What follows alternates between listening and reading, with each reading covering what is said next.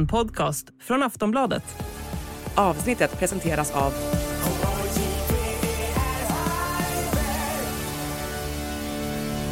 Stödlinjen.se, åldersgräns 18 år.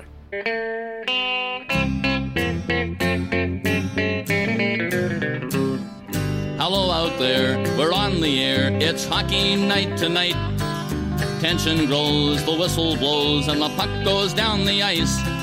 The goalie jumps and the players bump and the fans all go insane. Someone roars, Bobby scores at the good old hockey game. Oh, the good old hockey game is the best game you can name. And the best game you can name is the Hallå. Ja, hallå och välkomna till NHL-podcasten med Jonathan Ekeliw. Ja. Som vi hörde där i sin vanliga hälsningsfras. Ja. Och han är hemma i Örby så vitt jag förstår. Det stämmer. Ja, och så jag då, Per Bjurman i New York. Där vi har kallt men fint efter några dagar av riktigt busväder här faktiskt. Men, men nu är det okej, det går åt rätt håll, det är vår och vi har ju sommartid här nu. Vilket ju är en stor hit. Ja. Så länge ni inte också har det. Dels är det är alltid ni, jag blir ju så väldigt glad när det blir ljusare dagar. Ja. När 19:00 matcherna börjar nu, då är det fortfarande, har vi fortfarande dagsljus. Det är alltid ett fantastiskt vårtecken. Ja, verkligen, det förstår jag. Men sen är det ju också så att det dröjer ju då 2 veckor innan ni följer efter, och det betyder att jag får dels får ni en timme extra och de tidigaste matcherna börjar redan vid midnatt, vilket gör det lite lättare för alla som inte är nattugglor. Nej, så är det. Men dessutom får jag då en timme till på mig att skriva på nätterna. Det är först 01 som Jögga kommer in på morgnarna. Ja, just det. Precis. Och på helgerna är det ännu, då är det först 02 de ska ha texterna. Det är oceaner alltid. Ja, det är så långt ifrån stressmonumentaler det kommer, tror jag faktiskt. Ja. Så det gillar vi. Ja, det är fina tider. Ja, fina tider. Det är ju samtidigt väldigt oroligt i världen fortfarande. Och just nu, jag har byxångest över att det är så liksom, ekonomisk kris som looming här. Ja, men det är just därför vi har den här parallella verkligheten i NHL-podden, där vi liksom zonar ut lite från sådana saker. Och ja, det gör vi. Jajamän.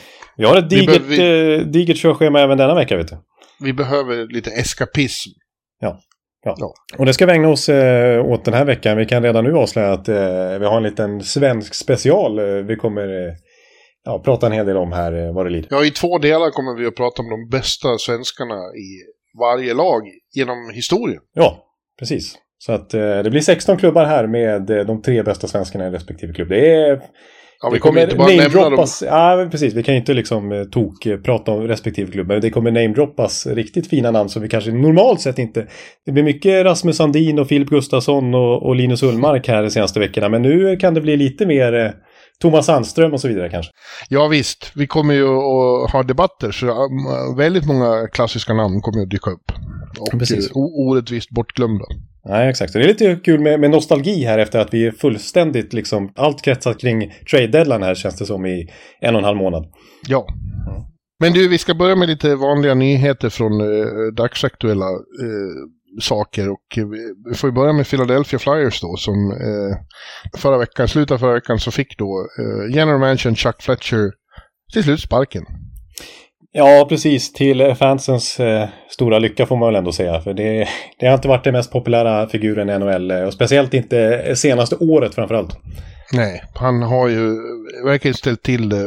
Och hans aktiviteter, eller snarare icke-aktiviteter runt trade deadline, vart droppen även för ägarna. Comcast Spectacle. Ja, exakt. Man kan tycka det var lite konstig timing då att han fick ratta trade deadline då, när det var lite spekulationer att han ändå skulle fråntas positionen efter säsongen, men nu blev det faktiskt trade deadline som blev droppen helt enkelt. Det var ju så en enorm kritik kring Flyers agerande, och då kunde liksom inte ledningen acceptera det helt enkelt. Då var det dags att klippa banden med Fletcher. Nej, det var som att han fick en chans att redeema sig själv med en bra trade deadline. Men den chansen tog han inte. Det var som att få komma upp från farmaligan. Okej, du får chans här i powerplay. Ja. Och så gjorde han självmål istället. Framförallt var det ju det att han inte... Alltså, han hade ju möjligheter här att skapa bättre förutsättningar i framtiden genom att trada bort några äldre och svårare kontrakt och så mot futures eller prospects och draftval, men han fick ingenting gjort. Inte ens James Van Riemsdyk som det då fanns visst intresse för, verkar det som. Alltså det han lyckades tillskansa sig under trade deadline här, det var 2 draftval och det var i 5:e och 6:e rundan. Nu har de inte ens andra runda val här kommande drafterna till exempel. Så att och det är ett läge där de är långt ifrån slutspel och verkligen behöver en rebuild liksom. Och Fletcher har ju vägrat att ens ta det ordet i sin mun. Ja. Han har ju istället snackat om aggressive retool. Det har inte fansen riktigt gillat, men då har de väntat på vad ska det innebära. Det ska det innebära kanske att det här var inne på mycket förra säsongen och då tänkte fansen, men då kanske det blir Johnny Gaudreau i sommar. Och så visar sig att Johnny Gaudreau, ryktena stämmer, han vill till Flyers. Det är hans första val om de bara är intresserade. Men tackar nej till Gaudreau. Ja. Och offrar istället massa draftval för Tony DeAngelo, som nu är mer eller mindre petad eftersom det självklart har skurit sig med John Tortorella. Så att, det är så mycket som är märkliga beslut från Jack Fletcher där han har liksom grävt sig längre och längre ner i gyttjan. Ja, han har gjort ett hemskt jobb och det är tråkigt med en sån ärvördig organisation som man ju ändå vill ha med. Det är liksom Flyers är ju en riktig klassiker liksom, och dessutom är det nära härifrån så man vill ju åka dit och titta på ett bra. Men det fungerar inte. Och nu då åtminstone på temporär basis så tar vår gamla vän Brieosten just det, Daniel Briere över och han verkar ju också vara hetaste kandidaten för att få fortsätta. Precis, det är ju ett namn som verkligen fansen har skrikit efter och som har varit rätt hett här ett tag nu. Han var ju väldigt nära att få jobbet i Montreal här innan Kent Hughes fick det förra säsongen. Han var en av slutkandidaterna där och han har varit tydlig med efter spelarkarriären att det är den här GM-positionen han vill åt liksom, direkt in i businessroll så fort han la skridskorna på hyllan och så har han varit general manager för Flyers ECHL-organisation och så har han varit assisterande till Fletcher något år här nu och till slut får han chansen här då som general manager, vilket han som sagt har varit väldigt tydlig med att det har varit hans strävan. Den här generationen håller på att ta över på den fronten. Hans kompis Chris Drury, de var ju mer eller mindre ett radarpar i Buffalo ett tag där. Ja, precis. Och i samma lag där Buffalo-lag så var ju även Mike Rear. Ja. Så det är ju alltså 3 gamla Buffalo-spelare som är general manager. Vi har även Martin St. Louis går in som coach då. Men det känns som de smarta i den där generationen, de håller på att liksom ta över på management-sidan. Ja, Billy Guerin är ju från samma generation. Exakt. Rob Blake. Ja. Det är intressant att det är så mycket gamla spelare. Liksom. Vi har Iceman i Detroit och vi har Joe Sakic som visserligen har tagit steg snett uppåt och är mer president nu. Ja. Men det är ju en tydlig trend. Ja, precis. Och just Briere, att han skulle bli liksom, det skulle bli spännande att följa honom nu. Som sagt, än så länge bara interim. De har ju sagt Flyers att de ska vidga positionen här nu. Inte bara köra en general manager utan som är så populärt nu, även en president of hockey operations. Ja. Att de ska vara en duo som rattar klubben. Sådär. Och än så länge bara Briere interim general manager. Men allt tyder på att han blir general manager och att han får en president ovanför sig helt enkelt. Och vem det blir, det är ju inte klart i nuläget. Nej. Men det ska bli spännande att se Greer i San Jose nu, hans gamla lagkamrat i Buffalo alltså, sa att i Buffalo kallades han för Sneaky B för att han var så klurig liksom. Och det är ju en klurig situation här för Philadelphia att liksom ta sig uppåt i tabellen igen, så att det ska bli spännande att se hans moves. Han har i alla fall tagit rebuild-ordet i munnen direkt här. Och sagt att det är klart att det är en rebuild vi måste syssla med här för att vi ska ta på allvar igen om några år. Så det kommer vara lite tufft ett par år. Men det ska inte, han har samtidigt sagt också, det blir absolut ingen fire sale likt Chicago. Det är inte så att de kommer trada bort Carter Hart och Travis Konechny och den generationen nu. Nej. Däremot det äldre gardet har ju gjort sitt förmodligen inom kort i Flyers då. Man får ju ändå liksom erkänna att de har haft väldigt otur också med skador i Flyers. Framförallt då att Ryan Ellis liksom karriären i princip över, som det verkar. Ja, precis. Det var ju en jättemove av Fletcher där. Och han har gjort 4 matcher och sånt där i Philadelphia sen dess. Ja. Och liksom Sean Couturier har vi knappt sett spela. Nej, han skulle komma tillbaka i år, men samma ryggskada som han har haft sådana problem med i flera år ställer till det igen och tvungen till ny operation och missar den här säsongen också. Ja, och Cam Atkinson har ju knappt spelat, känns det som, heller i Flyers. Alltså lite otur kan man tycka att Fletcher har haft, och om Ron Hextall hade inte draftat Nolan Patrick där bland det sista han gjorde i sin Flyers-karriär, utan istället någon av de som gick kort därefter, Miro Heiskanen, Elias Pettersson och Cale McCarr. Då hade han kanske haft ett jobb idag, Chuck Fletcher faktiskt. Det hade ju varit ett helt annat Flyers om de hade haft Cale McCarr på backen eller Elias Pettersson som första center. Det kan man säga, men det där är ju väldigt lätt att vara efterklok på det sättet. Ja, det är verkligen lätt att vara. Ja, men det blir intressant att se vad Breer gör i sommar då. Först har de ju, vi har ett datum nu, 8 maj är det draftlotteri. Just det. Alltså det är ju så att det är det viktigaste draftlotteriet på många år. Ja. För att får man Connor Bedard, då får man en sån spelare som har med förmågan att förändra en hel organisations öde. Verkligen, för det har vi ju nämnt, men det är värt att punktera igen, och det tror jag inte undgått någon visserligen, att Connor Bedard det är en sån generational talent liksom. Det är även om Lafreniere och Jack Hughes och så här blir hypade, så är det här den största talangen vi har sett sen en namne då, Connor McDavid. Ja. Det är på högre nivå, känns det som, än till och med Austin Matthews. Ja, det är, som jag förstår det så är vi uppe på McDavid-nivån. Ja, så att det är klart att det där datumet, det har Breer redan ringat in. Ja. Kan vi tänka oss. Han har ju fått rivstart där genom att dra ner till Florida på general manager-möte. Precis. Det var liksom det är direkt in att träffa alla nyblivna kollegor, kan man nästan säga. Ja, det är säsongens sista Board of Governors. Jag vet inte om de har väl ett sen i samband med draften också. Ja. Men då är vi ju i princip inne i nästa säsong. Ja, jag är lite besviken dock att de inte åkte till Boca Raton. Så är rätt nu. Nu sa du rätt. Ja, det sa du faktiskt. Äntligen lärt mig efter 10 års poddande nästan. Nej, de är utanför Palm Beach. Det är ännu mer... Det är ännu lyxigare. Ja, visst, precis. Donald Trumps trakter nästan. Ja, verkligen. Det är inte långt från Mar-a-Lago. De åker inte till Winnipeg. Nej. De vet var de vill vara någonstans. Ja. Det var väl också David Poiles sista möte, och det var stor sorg över det. Han har ju varit liksom viktigast, eller han är ju den som har varit med längst, och alla har uttryckt sin enorma respekt för honom nu.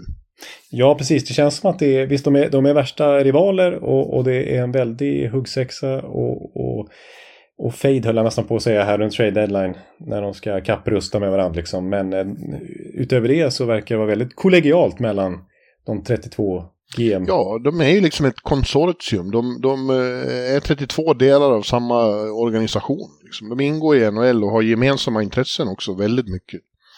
Ja, men nu när man har liksom läst lite om vad de har gjort här i Florida, de har det ju gött. Det är därför de åker dit till solen och till lyxen där och spelar golf och dricker bärs och snackar skit och spelar tennis och liksom... Och röker cigarr. Ja, inte minst. Och Breer här har ju sagt att han direkt liksom fick spela någon pickleball-match som de ju håller på med där borta. Det var med Brisbois och det var med Kekkelainen och det var med disciplinämnens George Parros faktiskt också. Ja, jag kan försäkra att de har roligt. Det är ju det är inga fattiga. Det är inte... Nej. Det är inte inga fattiga pojkar som är ute och ingen fattig organisation som arrangerar heller. De har nog väldigt dyra årgångsviner och fina cigarrer och har det bra. Ja, jag vet att Brisbois i Tampa har sagt att det tog mindre än 2 dygn så hade alla andra general managers i ligan, när han blev anställd då, kontaktat honom och gratulerat och så vidare. Ja. Så det går fort. Mm. Ja, de stora nyheterna därifrån, den fick vi ganska precis innan vi började spela in nu då. Det är att intäkterna för den här säsongen har överträffat förväntningarna. Och det betyder enligt Gary Bettman att lönetaket till nästa säsong kan komma att höjas med mer än $1 miljon efter att nu stått still några år. Och det är mycket goda nyheter för lagen, ja, för alla som vill att det ska bli ska hända mer i NHL. Ja, precis. Ja, verkligen. För tidigare här i vintras tycker jag det låter som att det kanske bara blir $1 miljon då. Vilket tidigare sagts att visst är det den här skulden som spelarna ska betala tillbaks efter pandemin till ägarna och sådär, och att det är den som förstör lite att lönetak ska höjas. Men samtidigt så har det varit så mycket snack om tv-avtalet som är betydligt mycket mer värt nu, och Seattle är en kassako för ligan till exempel och sådär. Ja, men sen har det samtidigt också varit det här med det här lokal-tv-härvan här som bolag som sänder många av klubbarnas matcher har gått i konkurs. Ja, men positivt. Ja, alltså det är ju väldigt oroligt på ekonomin i världen överhuvudtaget och inte minst här i USA. Banker går omkull och idag är det väldigt oroligt. Så de ska inte ropa hej liksom. Allting kan braka ihop här. Ja, precis. Men och ingen längre har råd att gå på hockey eller ha en tv överhuvudtaget. Ja. Nej, men det är för många klubbar, om man tänker rent sportsligt i alla fall, så jublas det ju åt de här nyheterna, för att det är ju nästan parodiskt hur det har blivit till viss del nu när lönetaket inte har höjts någonting på flera år. Alltså många lag ligger faktiskt över lönetaket men har tradat till sig kontrakt för spelare som egentligen har lagt av för att kunna fuska sig över lönetaket på ett enligt regelverket ändå korrekt sätt och så vidare. Det blir ju, det har varit så mycket kryphål så att det ser nästan löjligt ut för NHL. Ja, det är ju de som ska upp till golvet. Ja, dels är det ju precis som Arizona nu som tradar till sig både Vodasek och Shea Webbers kontrakt. Men jag tänker också på lag som till exempel Tampa sitter på Brent Seabrooks kontrakt för att kunna gå över lönetaket till exempel. Ja. Det finns ju sådana exempel också, så att det blir ju väldigt konstigt. Vad är poängen med det, frågar sig nu många. Varför vill man gå över lönetaket med en sån kontrakt? Nej, för då får man liksom den summan som man inte kan spendera då för att den här spelaren är skadad. Då får man gå över lönetaket med så mycket som den här spelaren. Ja, just det. Man sätter honom på long term. Precis. Injury. Ja, det där är ju konstiga kryphål som det borde göras något åt när annat som känns som de är väldigt strikta med inte har samma konsekvenser. Och det är väl ett dussintal lag i ligan som egentligen ligger över lönetaket på grund av att de har gjort så här. Så att det är väldigt utbrett nu på grund av att lönetaket inte har höjts på flera år. Ja. Men har vi hört något mer därifrån om något? De har diskuterat mycket så här, fler eller färre videogranskningar. Jag vet inte om de har tagit något beslut, men det har varit väldigt mycket om att man vill ha mer videogranskning av två situationer. Dels friendly fire vad gäller klubbor i ansiktet, liksom, alltså high sticking. Ja. Det händer ju att man får fel. Man träffas av sin egen eller en lagkamratsklubba och så åker motståndaren ut för high stick. Ja, jag har faktiskt inte hängt med så bra i vad de har pratat om. Jag vet att det har varit lite grann också om puck out. Ja, just det. Och instigator vid fighter. Att om det har varit en regelrätt tackling och så måste man ändå då fightas och så blir det inte en instigator utvisning för den som hoppar på den som har gjort en ren tackling då. Att just det. Måste städa upp det där så att det tycker du verkligen jag skulle vara ett bra förslag, för det är ju så fånigt liksom. Nu får man ju knappt tackla enligt oskrivna regler då. Nej. Sätt in en bra tackling så kommer det någon åkande och ska hämnas liksom. Ja, precis. Och så blir det ändå att båda åker ut och det är liksom, då är ju förslaget nu att den som hoppar, man ska vara tydliga med den här instigator-regeln, att den som hoppar på den som har levererat den rena tacklingen ska få en extra utvisning. Ja. Ja. Det är inget som klubbas nu i alla fall. Utan Nej, det verkar inte så. Nej. Ja, det står här. GMs hold off on video review changes. Så det blir väl likadant då, fortsättningen åtminstone ett tag. Men sen händer något som får otroliga konsekvenser i slutspelet och så ändrar de det i alla fall sen. Ja, det är inte helt osannolikt. Det har vi sett många exempel på. Det var här om året när San Jose fick ett mål godkänt fast de liksom tryckte in det med en hand. Kommer du ihåg det? Ja, det var väl Erik. Ja, det var ju San Jose och Vegas där, va? Ja, det var det väl, ja. Nej, det var ju den där konstiga 5-minuters utvisningen. Det. Ja, det var sen i konferensfinalen mot St. Louis de var framme vid, och det var då efteråt Bettman sa att huvudet höll på att sprängas när han såg.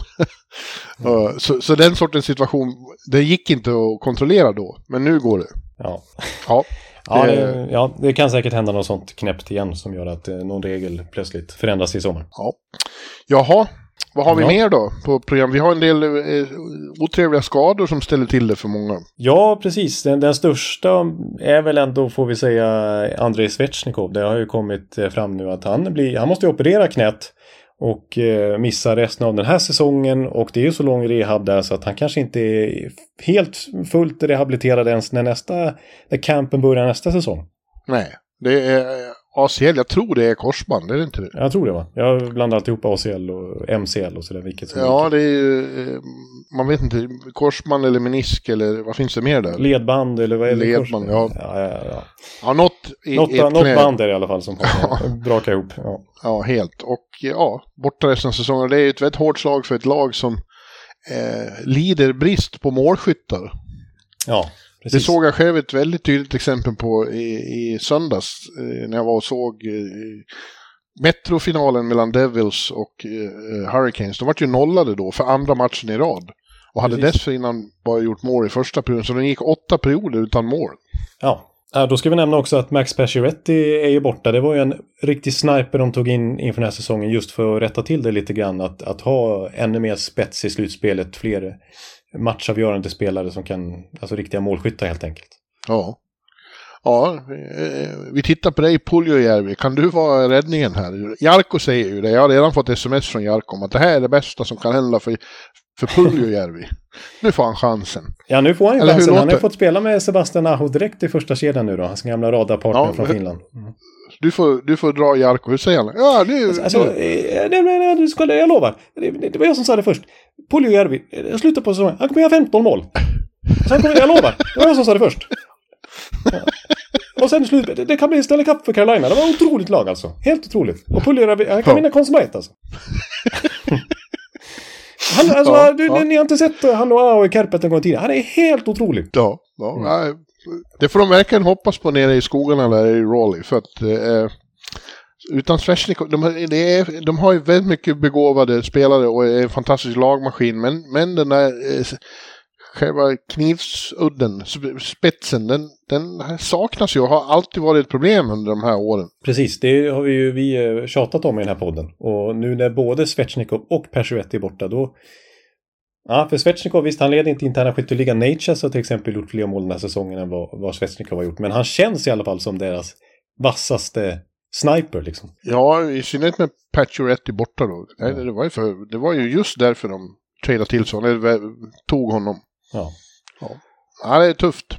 Ja, nu du såg den här matchen mot Devils som ju Devils vann med 3-0 och nu är det bara 1 poäng som skiljer de två lagen emellan. Nej, det vart ju, de hamnade på samma poäng då. Ja. Men sen igår då så fick ju Devils stryk hemma mot Tampa och Carolina vann mot Winnipeg. Det är 2 poäng. Ja, så nu är det 2 poäng. Men och då har Jersey en match mer spelad också. Så att Carolina kan ju rycka igen då och se till att vi får den här serien mellan Devils och Rangers som vi drömmer om här. Ja, men det känns samtidigt som att med tanke på att inte Carolina agerar så mycket vid trade deadline utan nöjde sig med Puljujärvi då och så Ghost-spel på backen, medan då den som de så gärna ville ha men följ dragkampen mot just Devils det var ju Timo Meier. Nu har inte han gjort någon stor succé alls hittills i Devils, men det är ju en riktig målskytt som Devils adderade till sitt lag medan Carolina nu har subtraherat Svechnikov. Så att, och det är ändå en månad ungefär kvar av grundserien. Det känns som att det är lite fördel Devils nu, tycker jag. Ja, det gör det. Och den här matchen de var jävligt bra då mot Carolina. Som Bratt sa efteråt som gjorde 2 mål. Det var glöd i brasan ikväll. Ja, jag måste säga att jag var imponerad av Devils mot Tampa här också. Även om det var starkt av Tampa att vinna borta med 4-1. Men det var 3 stolpskott från Devils och ett bortdömt mål och så här. Så att jag kanske inte tycker att 4-1 riktigt speglar matchen. Måste jag erkänna. Nej. De är så jävla snabba också. Alltså Rangers skulle få väldiga problem med deras speed i den där första omgången. Ja, nej, de känns riktigt farliga. Jag vågar inte liksom klassa dem som en verklig contender än ändå. Men en obehagliga är de. Verkligen. Många av dem har ju för lite erfarenhet av slutspel. Ja, det känns som det. Det är där den där skon kan klämma för deras del. Ja. Men nej, jag är väldigt imponerad av dem. Och Jack Hughes är som jävla bra hockeyspelare. Ja, det är han verkligen. En av de bästa i ligan, så är det ju. Ja, men det är ju fler som har skador. Ryan O'Reilly har vi redan pratat om oturen för Toronto att han bryter ett finger då. Men han lär vara tillbaks i slutet av grundserien, tror man. Men nu har det kommit positiva rapporter också om att det har gått bra med operationen och att det kanske inte var så illa som de trodde, så att han kanske absolut är tillbaks innan slutspelet. Ja. Exakt samma skada drabbades ju då Arturi Lehkonen vår finländske vän i Colorado, som var så viktig för dem i slutspelet när de vann i fjol. Fjolårets succé trade deadline-förstärkning. Ja, han var ju ett typexempel på vad som behövs när superstjärnorna blir neutraliserade eller neutraliserar varann i slutspelet. Det behövs andra som kliver fram då. Han var ju verkligen en sån. Ja, det fick jag bittert erfara där när jag var på plats i Tampa och så. Ja, nu igår i Montreal då så bröt ju han... Nej, inte... Jo, det var i Montreal då. Ja. Han var ju hemma, han kom tillbaka till Montreal för första gången sen han var trainad därifrån. Och blev ju bejublad när han gjorde mål. Ja. För att han är så populär fortfarande i Montreal då, så han var väldigt hyllad. Men då fick han en puck på finger han också och bröt det. Så han är borta, måste också opereras, borta 4-6 veckor. Det är ju inte Colorado-säsong hittills på det sättet när det kommer till skador. Det är de ju så fruktansvärt drabbade. De avlöser ju varandra på skadelistan alltså. Ja, och vi har ju även då Minnesota, där är Kaprizov borta. Ja, exakt. Det känns ju som ett väldigt hårt slag. Alltså ett lag som gör klart minst mål av alla lag som ligger på slutspel just nu. Då kan ändå Kaprizov göra... Alltså han har ju gjort hattrick flera gånger här på slutet. Men att han är borta minst en månad som det snackas om nu. Det känns som ett oerhört hårt slag. Nu har de visserligen gjort 9 mål på 2 matcher bara för det efter att han blev skadad. Men då har de mött San Jose och Arizona. Ja, men de har också skaffat sig en viss krockkudde här, men de har 9 poäng ner till understrecket. Ja. Så att de bör ju klara det här ändå och hålla ut tills han är tillbaks. Exakt, precis. Och de har varit väldigt jämna här sista tiden. Alltså de har inte gått ifrån en match utan poäng på över en månad. De har nödvändigtvis inte vunnit alla de matcherna, men de tar alltid poäng. För det är ju så målsnålt hela tiden de spelar. Alltså. Filip Gustafsson och Fleury är också numera storspelare. Och försvarsspelet är ju väldigt bra. Och Klingberg har kommit in väldigt bra också faktiskt och foga in sig i leden där. Ja, de har... Jag tror lite på dem. Inte som contenders kanske, men jag tror på en fin avslutning här. Och därför, det kan ju avslöja nu då. Jag ska ju dit i helgen. De har, de har matinéer lördag, söndag och de ska bofinken se på plats. Och det är första gången någonsin jag är på hockey i Minnesota. Jag har ju varit... på politiskt konvent där 2008 i Axel Energy Center, men inte sett hockey. Så det ska ju bli kul, en ny arena liksom. Ja, det är inte varje dag för Per Bjurman att träda in i en ny NHL-arena, för du har ju bockat av i princip allihopa. Ja, det är några kvar. Jag har inte varit i Winnipeg och Calgary heller. Nej. Inte i Seattle och inte, där har jag varit i träningsarena, men inte i riktiga hallen. Och så har jag inte sett Arizonas nya heller. Mallet Arena? Nej. Det känns som att du kräver mycket betalt för att åka till Winnipeg. Dit åker du inte frivilligt. Nej, och skulle jag göra det skulle det vara på framåt vårkanten och spela final. Eller tidigt på hösten.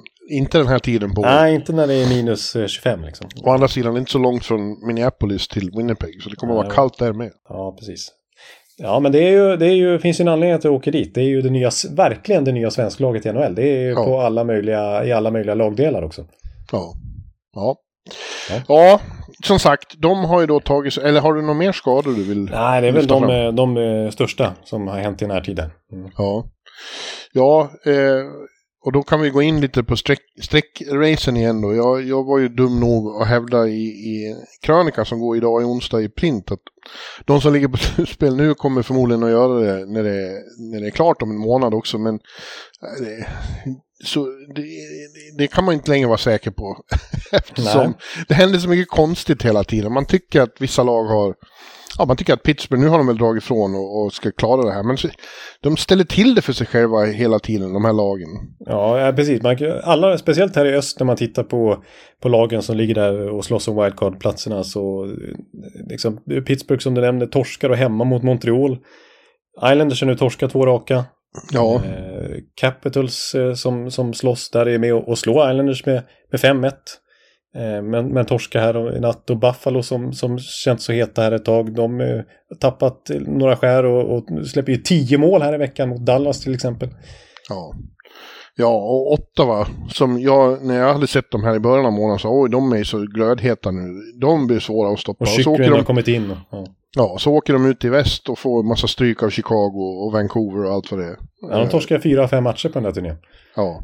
bedrövligt. Så nu ligger de riktigt risigt. De får det väldigt svårt. Liksom. Det är som att några av de här yngre lagen, så fort de får häng så blir de rädda för att vinna. Ja, så fort de får lite press på sig och förväntningar liksom, då blir det mycket svårare att spela helt plötsligt. Ja, men det händer ju så, överhuvudtaget så mycket underligt. Vadå? Nu har Boston plötsligt 2 raka förluster under ordinarie matchtid för första gången, och igår fick stryk mot Chicago. Ja, det var ju faktiskt oerhört anmärkningsvärt.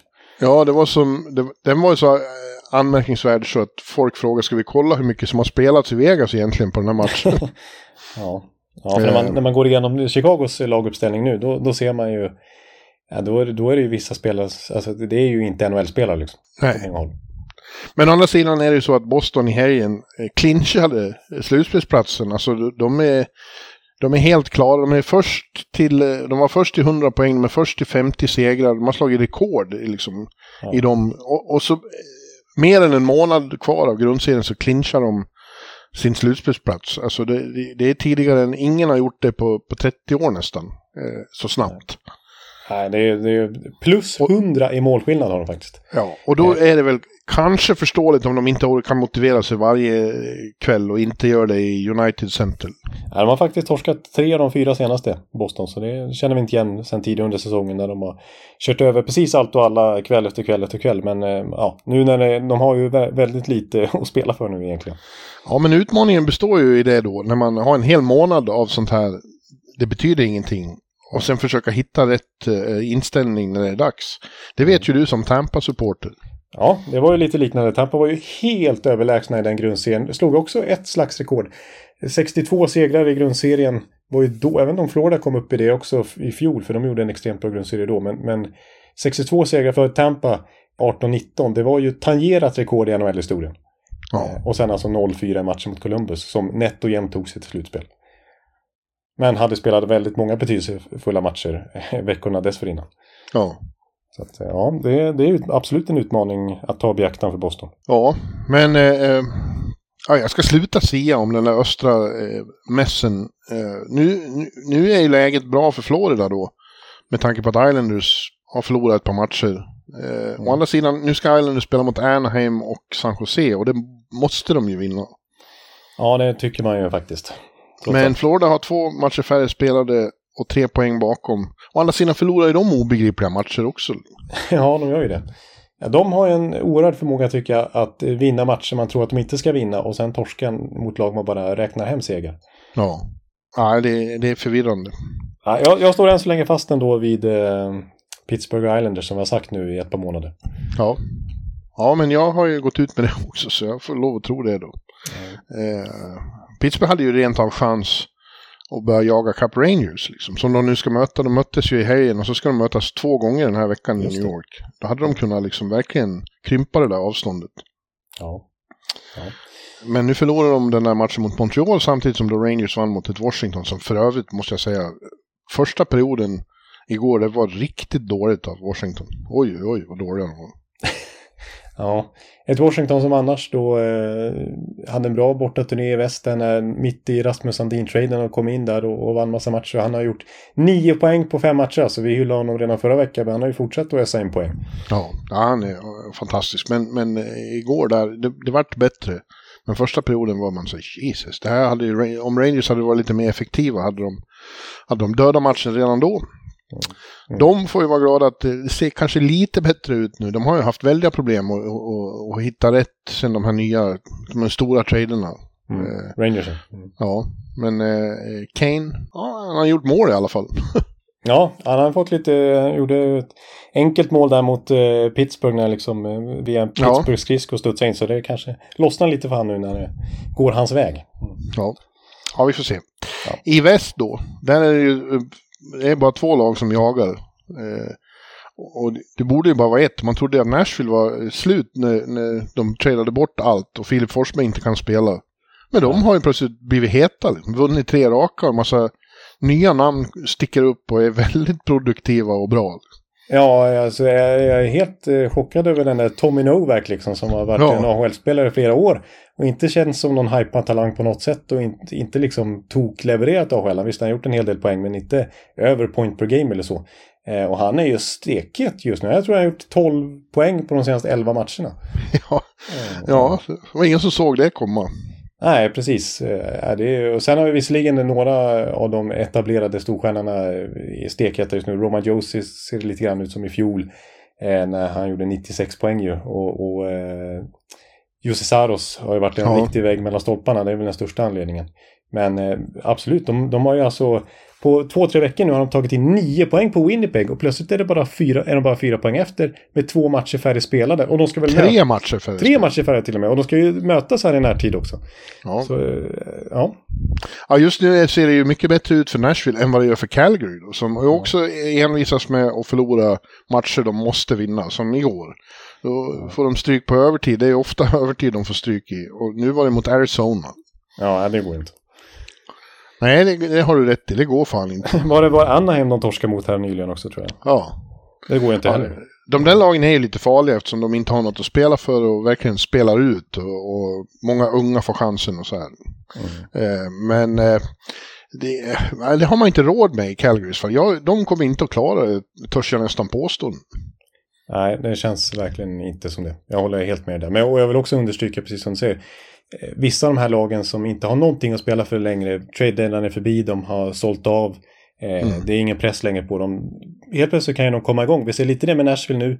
Vi ser hur liksom Chicago plötsligt kan vinna mot Boston. Men jag kommer ihåg något då när Columbus var totalt borträknade och egentligen var kändes som att de gick för att tanka och få ett högt draftval. Liksom. Tog 10 raka segrar. Ja, just det. Så sånt kan ju verkligen hända plötsligt mentalt i det här läget. Absolut. Ja, det är en... Jag önskar ju att det vore lite jämnare, att det var fler lag inblandade och att man inte visste för de sista omgångarna. Men det kommer ju förmodligen inte att bli så. Nej, speciellt inte i väster. Nej. Ja, har något annat eller ska vi gå in på vårt specialsegment? Nej, men jag tycker faktiskt att vi kan hoppa in nu i detta specialsegment, det tycker jag. Ja, det är då en grej som jag höll på med lite under pandemin i specialartiklar. För det inte fanns så mycket annat att göra då. Och titta på historiskt de bästa spelarna i varje klubb. Och vi tänkte specifikt då på de bästa svenskarna i varje klubb genom historien. Ja. Och det kan bli långt så vi ska dela upp det här. Vi tar 16 lag den här veckan och 16 nästa.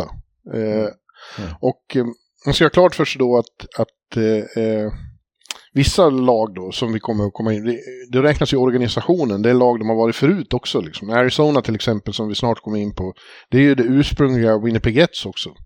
Ja, då är det liksom en sån som, då får vi ju namedroppa redan nu, typ Thomas Sten som liksom hela organisationens kanske största någonsin. Ja, typ. Så blir det. Ja, det är väl bara att kastas över, vi liksom... Du är ju alltid så ambitiös så du kommer säkert att hålla på med stats och grejer. Ja, det är risk för det, va? Jag bara tar det här rakt upp och ner på uppstuds. Ja. Och jag tycker det är kul att få prata om några gamla favoriter som vi inte brukat, som du sa, ta om dagligdags. Men vi börjar med Anaheim då. Ja, det är klart vi kör bokstavsordning. Annars så kommer ju inte lyssnarna känna igen sig. För det är så har vi gjort i 10 år. Ja, och nu ska man också komma ihåg, man kommer direkt in på här då... Vissa spelare har gjort färre antal matcher i en klubb, men kanske egentligen är bättre, sett i helheten är bättre än några vi nämner, men de får man ju liksom ta där de hade som mest impact, den klubb de spelade mest för. Som här, vi har Thomas Sandström gjorde rätt många matcher för Anaheim, men det var inte under hans prime. Nej, precis. I så fall skulle man kunna säga att Peter Forsberg är en av de största i Nashville liksom. Men så är det ju inte riktigt. Och jag kan säga redan nu att min etta här i Anaheim Ducks, det får bli Samuel Påhlsson. Ja, jag skulle också sätta Samuel Påhlsson. De här mer samtida moderna killarna, Raquel Silverberg och Hampus Lindholm har ju varit väldigt bra också. Ja. Men Samuel Påhlsson vann Stanley Cup med Ducks och han var en otroligt viktig komponent i det laget som... Ja. Del av vad som ofta kallas kanske den bästa checkingkedjan i historien.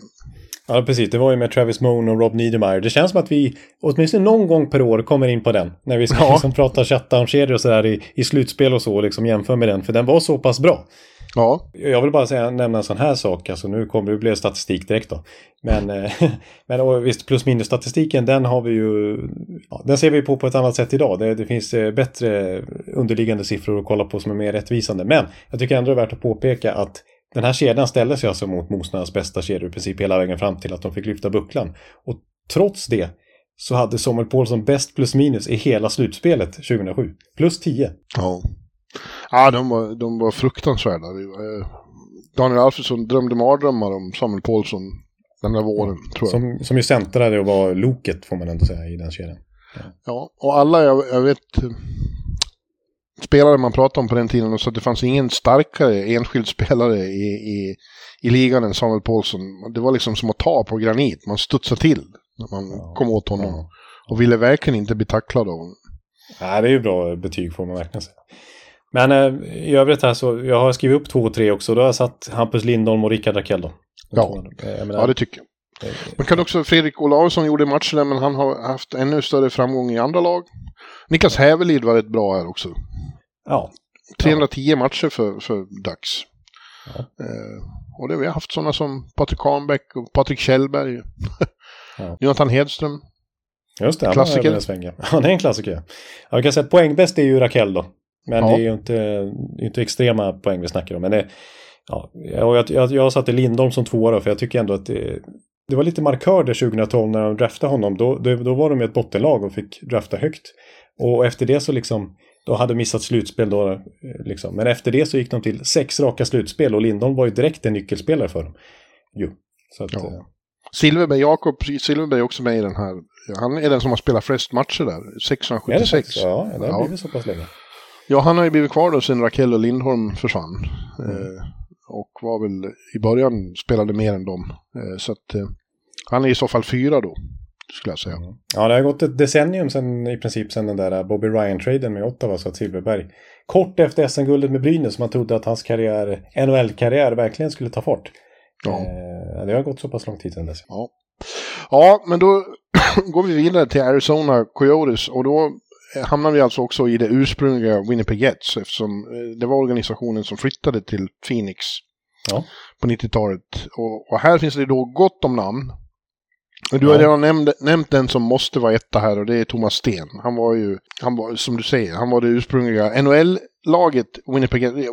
VHA-laget är ju inte med i den här statistiken. Då hade det varit Anders Hedberg och Lillpröjsson också. Ja. Men nu är det strictly NHL, och vid det laget hade de flyttat till New York. Just det. Ja. Så att Thomas Sten är den här organisationens största svensk. Han är en av de största överhuvudtaget. Ja, precis. Men han har ju sin tröja i taket. Ja. Och om vi bara räknat innan de flyttade till Arizona då, Phoenix, så har han 200 matcher fler än någon annan i original Winnipeg Jets-tröjan i NHL. 950 matcher spelande, och han la ju av när de flyttade till Phoenix. Ja. Men sen är det väl Oliver.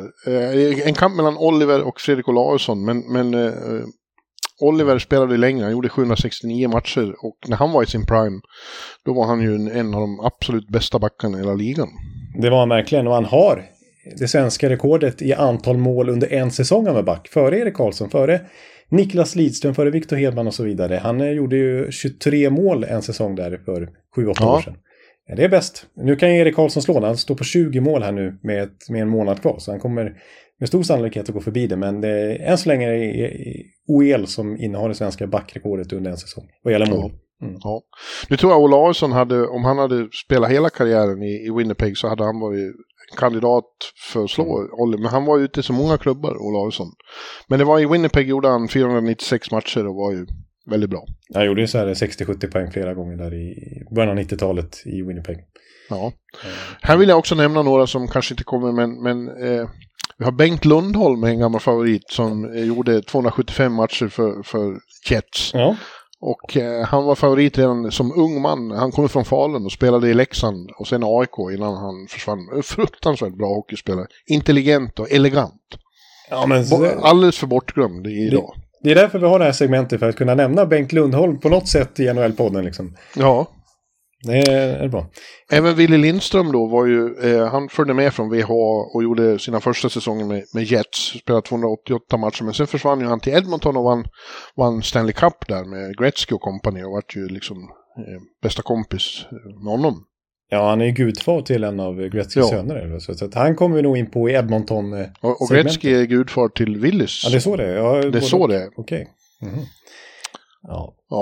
Jag vill kanske även om han ska nämnas i Chicago här istället snarare, men jag tycker ändå att det är värt att nämna Nicklas Hjalmarsson här bara för att visst, han är ju ingen Arizona-legendar på något sätt, men han snackar om att hans liksom stats-darling-status befästes under de här korta åren i Arizona, för att trots att det var ett dåligt lag han kom till så hade han ju fortsatt väldigt starka defensiva underliggande siffror som bara bevisade att han är en av sin generations absolut bästa defensiva backar och vilken impact han hade faktiskt i Chicagos dynasti. Ja, men vi kommer ju till det när vi pratar Chicago, för där är han ju nummer 1. Precis, men jag tycker ändå att åren i Arizona visade att det hade inte bara med miljö att göra så att säga, utan han är så bra. Ja, jag ska nämna 2 till faktiskt här. Och en är ju då Lars-Erik Sjöberg som han var ju också framförallt bra i deras VHA-version. Men han hann också göra 79 matcher under säsong med Jets. Han gick ju bort sen väldigt tidigt, Lars-Erik. Han är från Leksand och är ju tillhör Norén-släkten. Alltså Mando Diao och Sugar Plum Fairy. Han är alltså Viktors... Sjöberg gifte in sig i Norén-familjen och de hade hus i det kvarter där jag växte upp i Borlänge på Slingegatan, Krokgatan, så Lars-Erik var ofta hemma på somrarna med sin son Magnus som jag lekte med som liten. Oj, så det är alltså förgreningar hela vägen till 1-2 punch feet sophomore slump. Ja. Alltså NHL-poddens eget band. Ja, och han var ju vi pratar ju 70-tal nu. Slutet av 60-talet, början av 70-talet så var Lars-Erik Sjöberg kanske Sveriges bästa back. Taxen kallad. Ja. Han var ju så liten och det var väl ovanligt med små backar på den tiden. Men han var fantastisk. Så Lars-Erik vill jag nämna, och så vill jag nämna förstås Fredrik Sjöström, Chewie, idag sportchef i han gjorde sina 261 första matcher i Coyotes. Ja, och sen kom han hit till New York och vart ju en av bloggens favoriter. Ja, det är bra att du petar in han här också, för att han gjorde ett gäng säsonger där i Arizona, så var det. Ja. Och sen kommer vi till en Original Six Club då, klubb. En klassiker i Boston Bruins som vi har pratat om.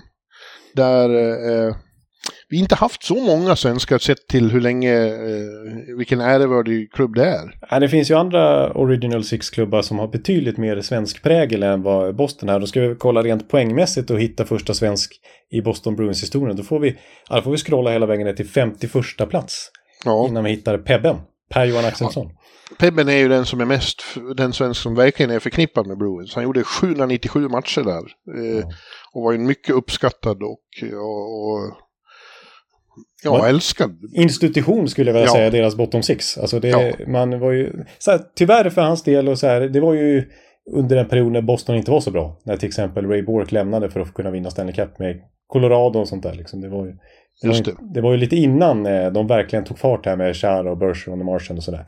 Men Axelsson är ändå en ikon får man säga i Boston, så är det. Ja, han måste vara etta på den här listan. Ja.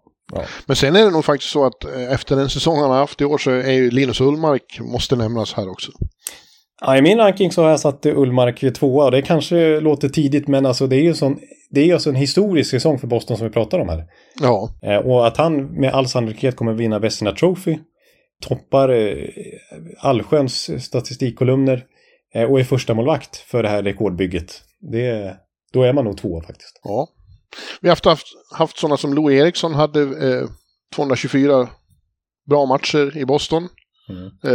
Micke Telvén är ju en klassisk back som ska nämnas här också. Ja, jag har också skrivit upp honom här. Och mördaren, Mats Thelin. Mördaren. Det passar ju. Han skulle varit med när de var den mördande första kedjan också. Ja. Nej, men Lou Eriksson är väl, har jag skrivit upp som 3. De offrade ändå Tyler Seguin för att få honom. Ja. Och han hade några fina säsonger där och sista året gjorde han ju 30 mål, vilket föranledde det stora feta kontraktet han fick med Vancouver sen. Nu blev ju det misslyckat, men det säger ju lite grann vilken status han hade då. Ja. Du, nu ska jag gå och hämta lite mer kaffe innan vi går vidare. Jag måste. Vänta. Ja, då kan jag babbla lite mer om Boston och jag tror ju verkligen att en sån som Hampus Lindholm kommer leta sig upp högt på en sån här lista när vi summerar igen om 10 år, säger vi. Han har ändå skrivit ett 8-årskontrakt med Boston, har ju visat den här säsongen verkligen vilken bra spelare han är och har ju definitivt del i det stora lyftet den här säsongen för Boston. Så att han kommer med stor sannolikhet vara topp 3 inom kort i Boston-historien. Vem? Hampus Lindholm? Hampus, ja. Mm. Ja, absolut. Mattias Timander pratar vi inte så ofta om. Han hade 146 fina matcher där också. Ja, då går vi vidare till Buffalo Sabres. Ja. Och där har vi inte haft så jättemycket representation heller genom åren. Nej, verkligen inte faktiskt. Det är också en 50 år gammal klubb trots allt. Ja. Men jag sätter faktiskt Rasmus Dahlin etta redan nu. Alltså. Ja, det får vi göra. Han är den bästa svenska spelaren vi haft där, absolut. Henrik Talinder är den som har spelat flest matcher där och var ju en klippa i många år. Han var ju med där. De gick ju till dubbla konferensfinaler med sina 3 general managers. Greer, Breer och Drury där 06-07. Och då var ju Talinder en viktig defensiv kugge. Ja, nej. Han är väl 2 då. Och Victor Olofsson får man nästan sätta som 3, va? Ja, för jag noterar ju att det är idel svenska målvakter det här som har gjort det bra. Och som har haft Buffalo som lite språngbräda ut i karriären. Alltså jag tänker ju dels på Linus Ullmark, Robin Lehner. Framförallt, alltså när jag gick igenom de här Buffalos målvakter så är det 15 stycken som har gjort minst 100 matcher i Buffalo-tröjan. Och det är 5 stycken av de 15 som har över 91% i räddningsprocent totalt under Buffalo-karriären. Dominik Hasek, det är Ryan Miller och sen är det då Linus, Robin Lehner och Jonas Enroth. Just det. Ja. Men det historiskt, nu senaste åren har det varit väldigt mycket svenskar där, men historiskt har det varit väldigt få. Kalle Johansson gjorde några matcher där också. Ja. Men honom återkommer vi till i en annan klubb. Ja, onekligen. Men ja, Rasmus Dahlin, alltså första valet i draften, han är ju bara han och Sundin av svenskarna som har gått etta hela draften. Och nu den här säsongen har ju Dahlin verkligen fått sitt, om han inte fått sitt genombrott tidigare så har han ju fått det med råge nu. Ja, verkligen. Och han kommer, när allt är sagt och gjort så kommer han ju vara en legend i Buffalo. Ja, då hänger han ju i taket. Ja, inte han, men tröjan. Nej, förhoppningsvis tröjan bara. Ja. Då är man stor, om det är så stort så att man blir upphängd själv. Ja, det vore något alltså. Ja, vi fortsätter till en klubb där det har varit desto mer svenska inslag genom åren av utsög mest, vad tänkte jag säga nu då? Nej, jag fastnade. Vi pratar om Calgary Flames då. Och här har vi 2 sådana superlegendarer som Håkan Loob och Kenta Nilsson. Ja, de är sådana legendarer så de är ju tvivels utan 1 och 2 här, så kan man ju bestämma vilken ordning man vill ha på dem. Men jag sätter Loob tack vare sina 50 mål och sin Stanley Cup-titel som etta. Ja, och han gjorde hela sin karriär i Calgary medan Kenta var på flera håll. Ja. Men det var i Calgary han hade sina allra mest spektakulära säsonger, Kenta. Jag har sett dem som delade etta, Håkan och Kenta. Han gjorde 49 mål en säsong. Så det är ju snöpligt nära. Och han har ju det svenska poängrekordet under en säsong, ska vi säga. Och det var ju Calgary-tröjan Kenta. 131 poäng är en annan som har kommit upp i av svenskar. Ja. Mr. Magic. Det var ju liksom, Dave Gretzky har ju sagt att det är den skickligaste hockeyspelaren han har sett. Det är alltså, har ju Gretzky sagt det. Ja, det är ingen dålig kritik. Eller inget dåligt omdöme. Den som har spelat mest matcher där då, är faktiskt otroligt många, är Mika Backlund. Han är uppe i 894 nu. Ja, det är 3:e flest i hela Calgary Flames-historien. Ja. Han är en riktig institution där. Ja, det får man säga. Men är det han eller Elias Lindholm som du sätter 3? Ja, jag tänkte först Micke Backlund just med tanke på lång och trogen tjänst verkligen. Och han gör en bra säsong. Han gör en av sina bättre säsonger tycker jag i år faktiskt. Även om det ser ut att bli missat slutspel så tycker jag han har varit väldigt bra i år. Men tack vare fjolårssäsongen så sätter nog ändå Elias då när han gjorde 42 mål. När han ingick i den kedjan som var mest produktiv i hela NHL förra säsongen med Gaudreau och Tkachuk. Och nu återgår jag till plus minus igen. Både Gaudreau och Lindholm var alltså plus 60 i plus minus i fjol. Det är unheard of på 2000-talet. Det är ingen som varit i närheten av det under en säsong. Så att de var ju helt otroliga förra säsongen. Då var det ju kanske framförallt Gaudreau och även Tkachuk som ledde den kedjan. Men det var ändå Lindholm som centrade och han gjorde alltså över 40 mål. Ja. Så att jag tycker han tar tredjeplatsen före Backlund. Och Markström blev ju nominerad till Vesserna. Det är ju värt att nämna här i sammanhanget också. Men, ja, men han har varit så kort tid. Ja. Och den här säsongen har varit si och så. Ja. Även Christian Hyselius hade en hygglig karriär tills Mike Keenan dök upp och gjorde allting krångligt i Calgary. Ja. Rasmus Andersson håller ju på att bli riktigt en av de stora där också. Ja, så är det. Och Micke Nylander, han dyker upp i nästan varje sån här stats. Han har ju varit överallt han. Ja, så är det verkligen. Alltså, han har potential att kliva in i åtminstone kanske 4-5 lag här. Ja. Alltså så nämnvärd åtminstone. Verkligen. Marcus Nilsson vill jag nämna också för att han var ju med när de gick till final 2004 och var liksom lite Samuel Påhlsson åt dem där. Han var jättebra i den och i finalserien mot Tampa också minns jag. Ja. Mm. Sen är det några läxingar jag tycker som aldrig de fick inte så mycket själv. Det är din gamla favorit Dan Lablåten som du kallar Labraten. Labraten? Ja, han gjorde 70 matcher. Han var först i Detroit då. Eller allra först i Winnipegs VH-lag och sen Detroit. Han har ju inte något med den här diskussionen att göra. Och samma gäller ju då Thomas Forslund och Jonas Bergqvist.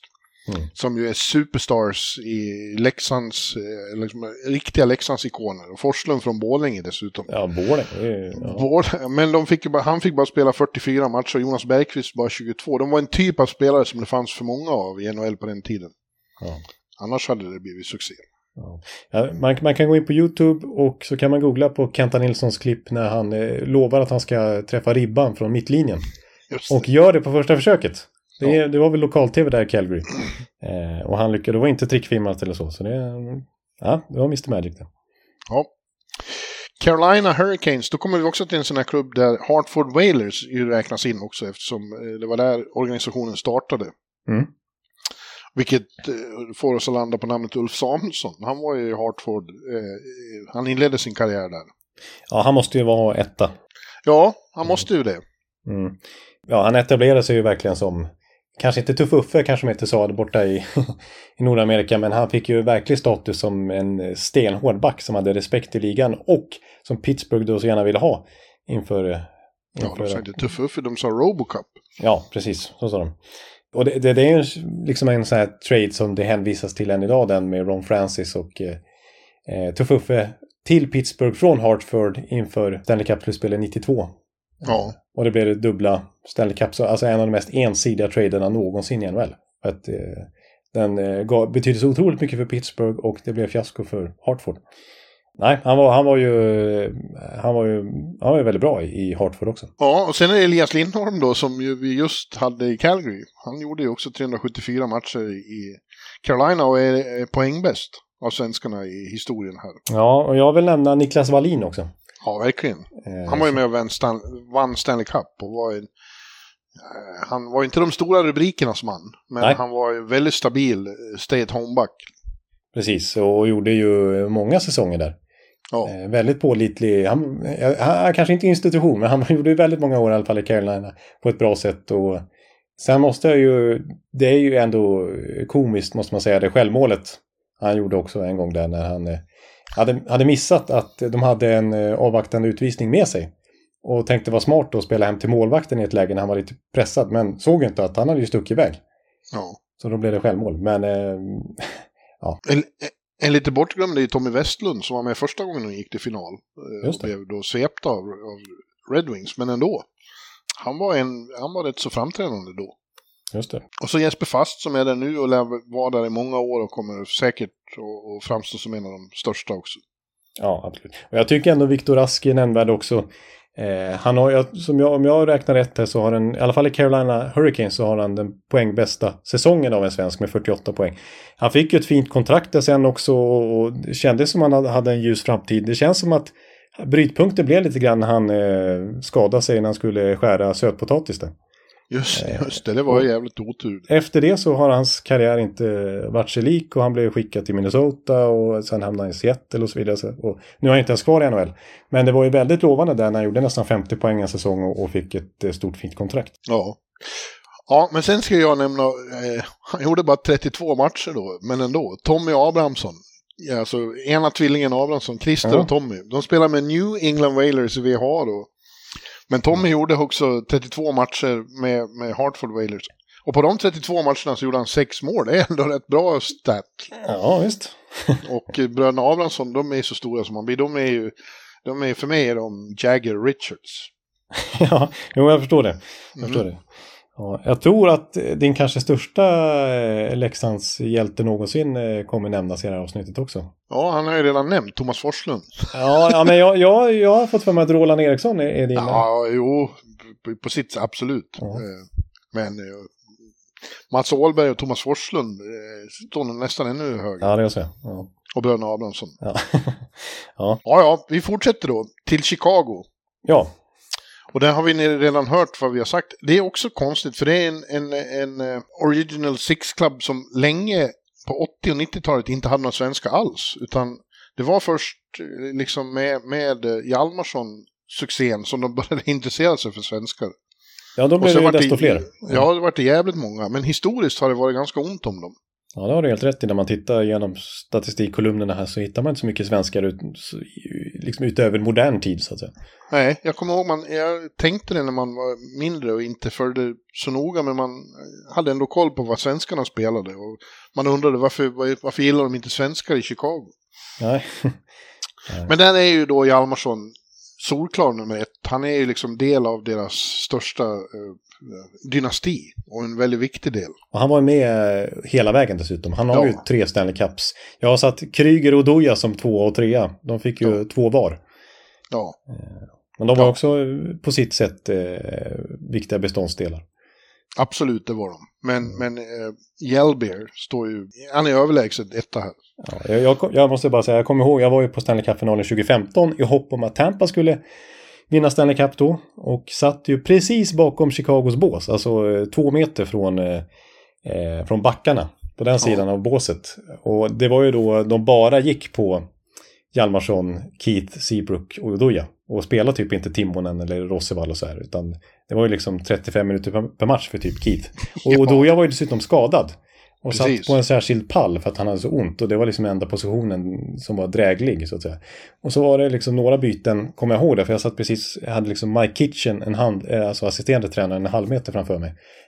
När Keith var trött och ville byta och så såg liksom Kitchen på Jon Udoja och såg att han kved för mycket. Så han bara liksom ruskade på huvudet åt Keith. Och man såg Keith bara titta upp på taket och bara nej, jag vill byta. Men han fick inte för Kitchen. Utan det var bara att köra dubbla byten liksom. Ja. Och sen har vi Micke Nylander då. Han dyker upp här med. Han är den som har mest poäng. Ja, han är poängligaledare på det viset. Ja. Han är med i alla lag. Ja. Det är för kul. Men han spelade ju på den tiden när Chicago alltså av ESPN blev utsett till den sämst skötta organisationen i nordamerikansk proffsidrott alla kategorier. Ja, vi får återkomma med nyllet någon annanstans. Ja. Vi går vidare till Colorado Avalanche och då räknas ju faktiskt Quebec Nordics in också. Ja. Men, och där spelade ju Mats Sundin 324 matcher innan han hamnade i Toronto. Det tänker man inte så mycket på. Han var ju rätt länge. Det är rätt många matcher det. Ja, verkligen. Det var någon säsong han gjorde 47 mål. Alltså. Ja, men här handlar det ju nästan givet om 2 andra. Det är Peter Forsberg 1 och Gabriel Landeskog 2. Svårt att komma runt det. Nej, det är ju, så är det ju bara. Jag menar, Peter Forsberg är ju verkligen synonym med Colorado Avalanche. Så är det trots allt. 2 Stanley Cups. Hart Trophy som Colorado Avalanche spelare. Han har vunnit poängligan. Jo. Ja. Och jag tycker det här är häftigt också.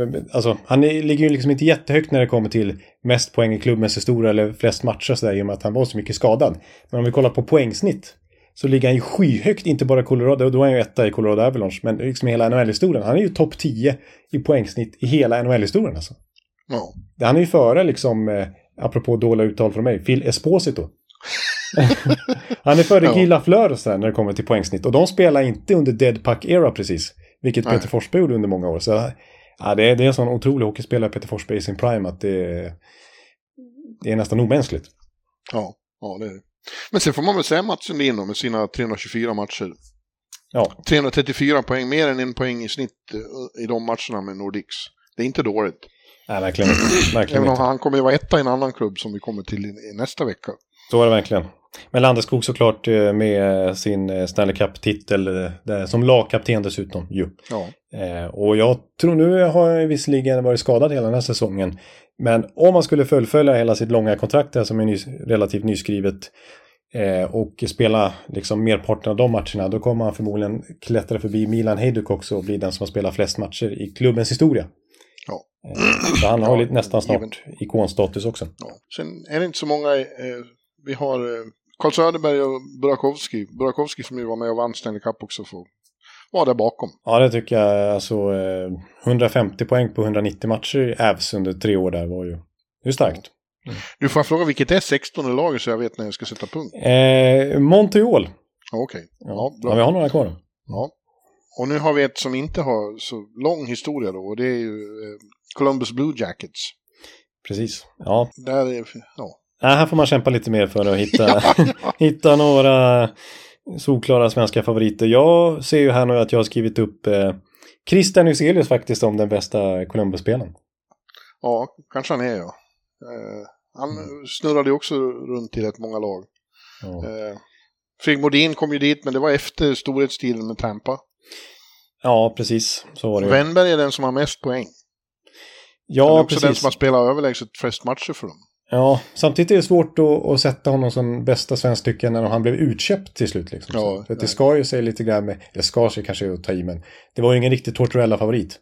Nej. Det var ju på den tiden Tortorella var kvar där. Huselius har de 2 bästa, poängmässigt sett de 2 bästa svensk-säsongerna när han fick spela första kedjan med Rick Nash. Gjorde över 60 poäng 2 säsonger i rad. Men, ja. William Karlsson, det var ju i Vegas han slog igenom och han var ju då inte skyddad sen, men han var ju en favorit för Tortorella också. Mm. Ja, då var han ju sedd som en PK-specialist. Ja. Och sen så kom han till Vegas och gör 43 mål direkt. Och så hade vi Samuel Påhlsson där i rätt många år efter Anaheim-sessionen också. Ja. Men det är svårt i såna här klubbar som har funnits så kort tid. Modin är ju nämnvärt också att han drog vidare sen till Kings och så var han något år i Atlanta faktiskt. Men efter spelarkarriären flyttade han ju tillbaks till Columbus. Ja. Och vad jag vet så bor han väl där fortfarande till och med. Vad jag vet sitter han fortfarande under sin kork. Ja, precis. Nej, det är ju många, till och med Rick Nash har ju flyttat tillbaks till, han som så desperat ville bort därifrån. Ja. De har många alumni som har valt att bo kvar i Columbus, och stan har fått lite upprättelse här som stad betraktad när Gaudreau självmant valde att flytta dit också av sociala skäl så att säga. Ja. Ja, nej, men jag tycker inte vi behöver fördjupa oss för mycket. Nej, det finns andra lag vi kan gå in lite djupare på. Ja, och då kommer vi nu till Dallas Stars som då också är Minnesota North Stars. North Stars. Ja. Det är svårt att säga med trasig tand. Ja. Vilket innebär att sådana klassiker som, ja, du har redan nämnt honom, Roland Eriksson, Kent-Erik Andersson och Peo Brasar måste nämnas också. Ja, det här får de verkligen chansen att namedroppas. Så är det. Ja. Men vi har ju sett i hela historien, så är det väl Klingberg som är etta här. Ja, men det tycker jag. Jag har satt Klingberg här. Så är det ju.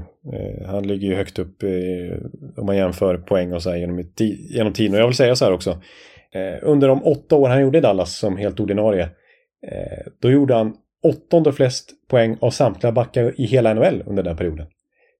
Faktiskt. Och man kollar vilka som var aktiva under hela den här perioden som gjorde färre poäng än John Klingberg under hela hans Dallas-karriär, så hittar vi till exempel Drew Doughty som tjänade dubbelt så mycket pengar som Klingberg under de här åren. Morgan Riley, Mark Giordano, Alex Pietrangelo, Dougie Hamilton, Oliver Ekman Larsson, Aaron Ekblad, Seth Jones. Alla gjorde färre poäng än vad John Klingberg gjorde i Dallas. Så att han var... Ja, det visste vi ju såklart, för det här är ju i närtid, men det är en stor back i Dallas Stars historia. Så är det. Ja. Och så har vi Louis och Ulf Dahlén högt upp här också. Och för Dahlén, Jonathans farsa, han var ju riktigt bra. Ja, precis. Och han spelar ju både i North Stars och Stars. En säsong i alla fall efter flytten. Ja, han är väl den enda svensken som gjorde det, va? Ja, jag tror det. Så att han... Det får väl lov att bli de 3. Ja, exakt. För i Uffe Dahléns fall så var det ju hans poängbästa år i NHL-karriären också i North Stars och Dallas Stars. Och Lou Eriksson, han gjorde ju ett gäng säsonger i Dallas ju, och 3 säsonger över 70 poäng. Ja, men sen då så måste jag ju nämna Roland Eriksson. Det var i Minnesota i Stars. 158 matcher, 129 poäng och viktigast av allt, hans mamma, han är från Borlänge då. Hans mamma jobbade på Handelsbanken i Borlänge med min mamma. Oj. Ja. Så när jag var liten, alltså 10 år, jag kommer ihåg, jag var 10 eller 11, då fick jag en t-shirt, en Minnesota North Stars t-shirt som jag gick omkring i och var otroligt mallig över. Ja, ni förstår. Signerad av Roland. Ja, det är därför jag har fått för mig att han är husguden nummer 1. Ja, mamma Märta var otroligt snäll också, tyckte jättemycket om henne. Och härom sommaren när de firade 100, eller vad var det? Ja, 100. Ja, just det. Nej, 100 kan det väl inte vara. Jo, men Leksand, det känns som 1919. Ja, vi var ju på Moskog, jag var ju med på banketten efteråt och fick träffa alla de här legenderna som för mig är de största stjärnorna som finns. Ja. Gamla Leksandsspelare, jag höll på att svimma av hänförelse. Ja. Jag var i omklädningsrummet före matchen och där satt Labråten och där satt Söderström och Åhlberg och Peo Brasar. Jag var helt, jag kunde knappt andas. Nej, jag förstår det. Att jag ser Gretzky och sådana nu, för det är ingenting i jämförelse med hur det kändes. Jag köper det. Ja, och Peo Brasar som sagt, han spelade också i North Stars då, 167 matcher. Fantastisk Leksandslegend, som sen blev väldigt framgångsrik travkusk också. Ja, det är ju ett karriärombyte om något. Ja, och sen vill jag faktiskt nämna Kent-Erik Andersson. Ja, vill jag. Nu blir det till dig. Ja. Värmlänningen Kent-Erik Andersson är lite för bortglömd fin spelare som var med när Sverige tog sensationellt silver i Wien 77 och var en väldigt viktig spelare i det laget. Så honom gillar jag också. Trots att han var värmlänning. Ja, och Färjestad liksom ikon. Ja. Men väldigt bra. Ja. Oj. Bra, det är bra. Sånt här måste ju namedroppas, det tycker jag verkligen. Ja. Men nu kommer ju en klubb som sticker ut i svensk NHL-historia. Det kan man verkligen säga. Och det är ju då Detroit Red Wings. Där vi har några av de allra största svenskarna i historien. Yes. Och kanske den som är nummer 1 av alla. Jag tycker ju det. Ja, han blev ju utsedd till svensk hockey största genom tiderna. Så sent som här i oktober eller november eller nu var, när vi hade tidernas hockeygala. Ja, och när jag gick igenom det det var ju också under pandemin. Vi hade nedräkningen. Just det. Som få var engagerade i början. Ju närmare toppen vi kom, desto mer liv vart det i läsekrets om vem som skulle vara etta. Just det. Och det är alltså Nicklas Lidström då. Det är ingenting att snacka om. Nej, han har ju sånt CV så att det är orimligt. Alltså 7 Norris Trophies. Det ska ju inte gå. 4 Stanley Cup. 4 Stanley Cup. Jag tycker bara att det här är en statistik som inte nämns någonsin, men som jag reagerar på. När det ändå är en Original Six-klubb vi pratar om. Alltså, när det kommer till backpoäng i Detroits historia, då är Nicklas Lidström 600 poäng före 2:an. Ja. Ja, det är sanslöst. Alltså. Han spelade 1564 matcher, 264 mål och 878 assist. Plus 450. Ja, det är helt sjukt. Och liksom banbrytande på det viset till exempel att han var den första europé att få lyfta Stanley Cup. Den första europén som lagkapten och så. Ja. Och dessutom då The Perfect Human, en människa som alla som kommer i kontakt med honom tycker otroligt mycket om för att han är så fin och snäll. Bara att bli kallad för The Perfect Human, det hade ju räckt. Vi har ju haft honom som gäst här i podden och han var ju suverän då med. Avsnitt 300 var det, tror jag. Ja, det var det nog kanske, ja. Just det. Ja, och sen finns det ju 2 till då som spelar över 1000 matcher för Red Wings, så det är Henrik Zetterberg och Thomas Holmström. Svåra att komma runt. Holmström har ju också 4 Stanley Cup. Ja. Och Z har 1 plus en Conn Smythe.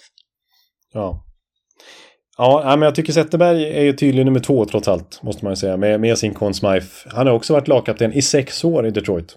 Ja. Och så extremt bra som han var då när han fick MVP-priset 2008 där. Och hela historien med Crosby, hur han neutraliserade honom och sedan blev poster i Crosbys gym under sommaren. För att Crosby skulle motiveras till vad som krävs för att vinna Stanley Cup. Så att, Zetterberg är ju verkligen är en av de verkligt stora onekligen också. Men sen förstår jag att du tycker att det finns konkurrens om tredjeplatsen då. Ja. Kronwall till exempel kan utmana Holmström. Men Holmström var ju väldigt viktig han också. Alltså. Kanske den bästa någonsin runt kassen. Liksom. Och förmåga att ta stryk och uthärda smärta. Ja, nej men det får ju bli, han var ju homer med hela NHL ett tag. Ja. Och som du säger, verkligt renommé som en av tidernas bästa runt kassen och den största hockeyröven höll jag på att säga. Som gjort, som flest målvakter har stört sig på liksom. Ja. Ja, och delaktig i alla dessa Stanley Cup-titlar. Så att, jag tycker även Johan Franzén är högst nämnvärd också. Absolut, Kronwall och Franzén var ju extremt viktiga den här senaste storhetstiden. Det var ju där i slutspelet 28 när Franzén gjorde 13 mål på 16 matcher. Ja, han var helt sanslös då. Ja. Helt hattrick då. Tråkigt öde att det blev som det blev för honom. Verkligen. Och jag känner ju starkt för de där 2008-lag. Då var jag ju med dem liksom hela tiden. Det var så jävla roligt. Så jag vill nämna även Micke Samuelsson och Andreas Lilja. Ja. Ja, flera av dem är ju egentligen mer nämnvärda än Christian Huselius och rent Columbus typ liksom. Om vi ska... Ja, men det finns några längre tillbaka också faktiskt. Långt innan Lida så var ju Tommy Bergman. Just det. Pionjär, han kom ju faktiskt tidigare än Börje till och med till NHL och har blivit lite bortglömd. Han var ju också en stenhård jävel liksom, och mycket begåvad. Och gjorde 246 matcher för Wings. Ja, det är ju i allra högsta grad nämnvärt. Inte minst med tanke på pionjärskapet ju. Ja, verkligen. Också då din vän Labraten. Ja, Labraten. Han gjorde sina 198 matcher och 106 poäng. Det är inte så dåligt det heller. Nej. Labråten. Lär dig säga det nu. Labraten. Ja, det är en av de roligaste. Den och Esposito, det är de två roligaste felsägningar du har stått för. Ja, det är skämskudden. Jag tror det. Och sen får vi väl, du som är brynäsare vill väl höra att Tord Lundström faktiskt gjorde 11 matcher en gång i tiden. Ja, där snackar vi Brynäs legendar, vet. Ja, det är kanske den största brynäsaren genom tiderna och han var liksom, han hamnade fel här i Nordamerika, misshöll med hans enorma talang.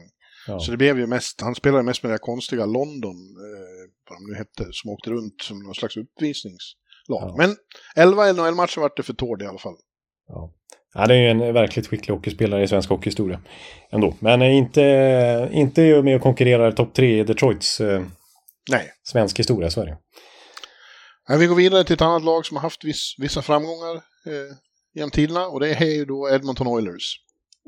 Men här, trots att det är ganska ont om svenska framgångar här. Verkligen. Vi har ju några vi definitivt kan nämna, men det är ju inte som på Detroit-nivå, inte i närheten.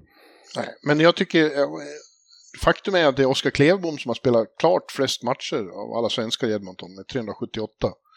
Och var det bra. Men jag kommer ju tillbaka till min Ville Lindström där. Han var ju med och vann Stanley Cup. En väldigt bra hockeyspelare. Absolut, jag har satt han etta också. Det var ju före min tid naturligtvis, men alltså direkt efter trainen från Winnipeg då, när han kom till Edmonton, rätt in i första kedjan med Jari Kurri och Wayne Gretzky. Ja. Och sen så i slutspelet då fick han inte lida första kedjan längre. Ja, då fick han nöja sig och spela andra kedjan med Mark Messier och Glenn Anderson. Ja.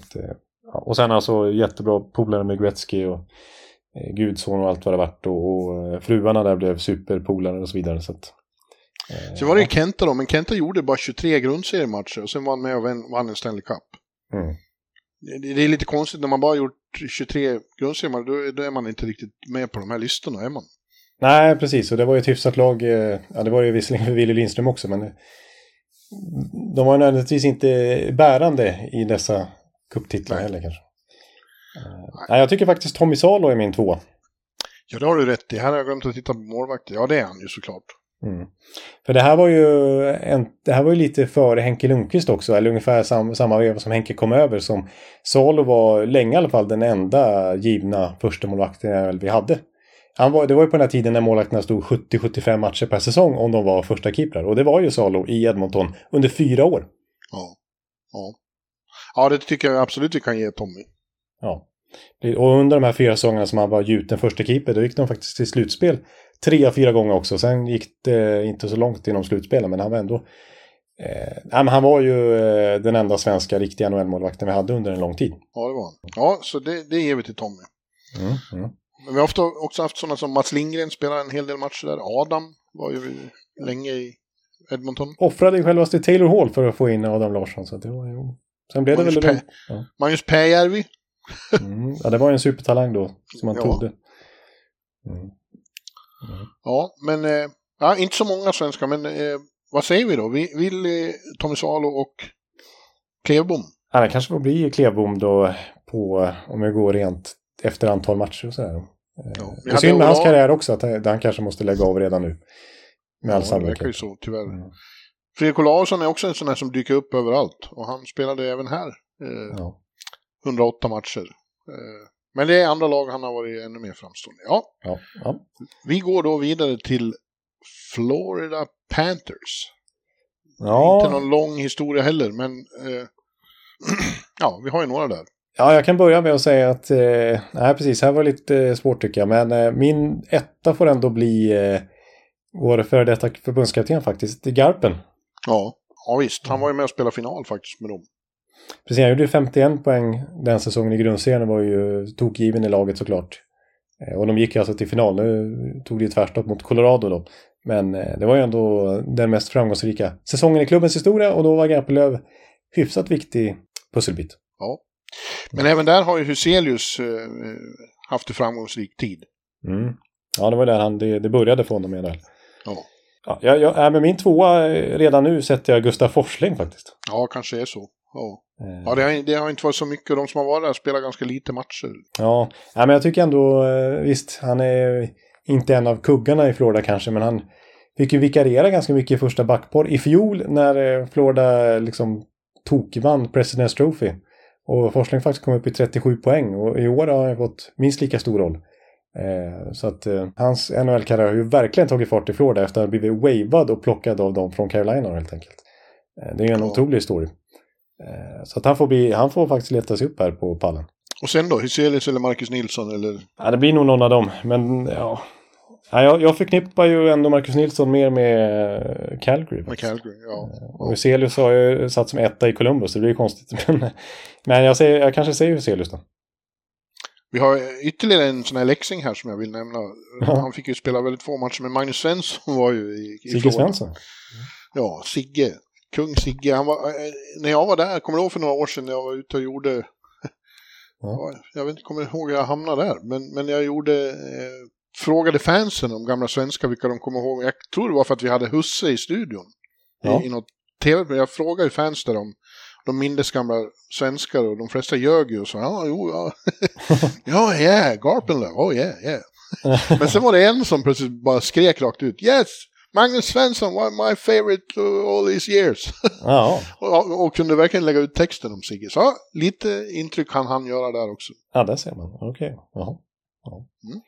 Ja, men vi hoppar vidare till Los Angeles Kings. Ja, och där är lite spännande. Därför att vi har ju ett namn här som ju inte är så känt i Sverige. Men det är den som har spelat inte spelat flest matcher, men han har flest poäng. Det är Johan Widing. Ja, det är den här klassiska bortglömde svensken, den här som ingen riktigt någonsin hade koll på, här i Sverige i alla fall. Nej, och plötsligt dök han upp i Canada Cup-laget 76. Ja. Och ingen hade ju liksom hört talas om honom. Det var Virus Lindberg som tog ut honom och hade koll på något vis. Så att han var med i Canada Cup-laget. Och han hade ju flyttat till USA som ung människa. Mm. Så det var liksom inte riktigt, kändes väl inte riktigt svensk. Men han var fortfarande svensk medborgare och spelade för Tre Kronor. Och gjorde alltså över 500 matcher för LA Kings. Mm. Ja, han var ju en stor spelare där på 70-talet framförallt. Ja, ja. Men här har vi rätt många som verkligen har gjort avtryck. Vi har ju Notan också. Han är den som har spelat flest matcher för Kings och var kapten. Ja, under ett halvt decennium. Mm. Ja. Ja, jag sätter faktiskt Notan som nummer 1. Men det är ju stark konkurrens med Thomas Sandström. Ja. Thomas Sandström, det var väl här han hade sina allra bästa NHL-år. Han spelade 235 matcher och gjorde 254 poäng. Ja, det var ju när Gretzky var i Kings. Ja. Och han spelade med Gretzky. Och de gillade att spela. Alltså det var inte bara så att Gretzky fick släppa med Sandström precis. Utan de var ju ett radarpar där. Och Luke Robitaille och sådär. Ja. Ja, det var fantastiskt. Jag kommer ihåg när jag gjorde den där serien jag gjorde under pandemin då, när jag skrev ju text om alla 50 och frågade andra spelare om dem. Kommer du ihåg det? Ja, absolut. Det där är ju läsvärt och ganska lätt att googla upp också om man är intresserad. Ja, och pratade ju då med Uffe Samuelsson om Thomas Sandström, och de kommer ju båda från Fagersta då, liksom. Bruksorten på gränsen mellan Västmanland och Dalarna, och växte upp ihop. The Hives Fagersta. Just det. Och Uffe sa sig, ja du Sandström, om man kunde spara den inställningen på burk du. Ja. Han sa att han hade den bästa tävlingsinställning han någonsin har stött på. Ja, det är ju, och det kommer från själva Tuff Uffe då. Ja, hans inställning var inte så dålig. Nej, precis. Om det är någon som kan bedöma det så är det väl han kanske. Det finns ju så här skröna om att han bröt benet i slutspelet och gjorde comeback mindre än en vecka senare. Ja. Han har själv sagt att det var bara en liten fraktur, men det var ju liksom Gretzky sa ju att vem som helst annars skulle ha varit gipsad i flera månader. Men Sandström var tillbaka i spel en vecka senare. Han var ju, innan han kom till LA så var han i New York och var väldigt populär här som Rangers-spelare också. För sin liksom krigarinstinkt, för sin, sån älskar de ju här i New York. Ja, det är väldigt jämnt om första platsen. För notan tycker jag är nämnvärd också. Det var också en krigare och kapten och härförare och sådär. Men ja. Två stora svenskar här. Så finns det ju några nu i det nutida. Adrian Kempe håller ju på att etablera sig som en av de stora svenska kingarna. Precis, som är en riktig målmaskin numera. 35 mål i fjol och det ser ut att bli minst lika mycket den här säsongen. Ja, sen har vi några andra favoriter som jag tycker är väldigt bortglömda. Anders Håkansson är ett namn som jag tror att du inte... Nej, där är jag inte så vass. AIK-are som var också väldigt begåvad och sen kom till LA och gjorde 191 matcher. Det var 80-talet det här. Liksom. En sån man var lite impad av. Han kändes lite cool. Ja.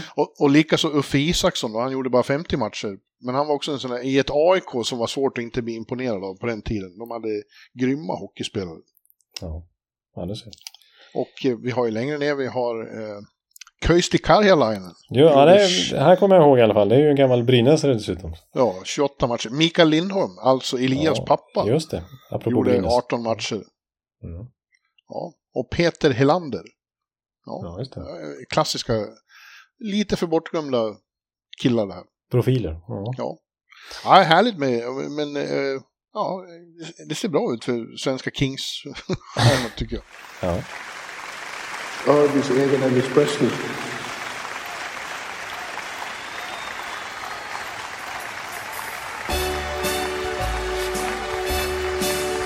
Hallå.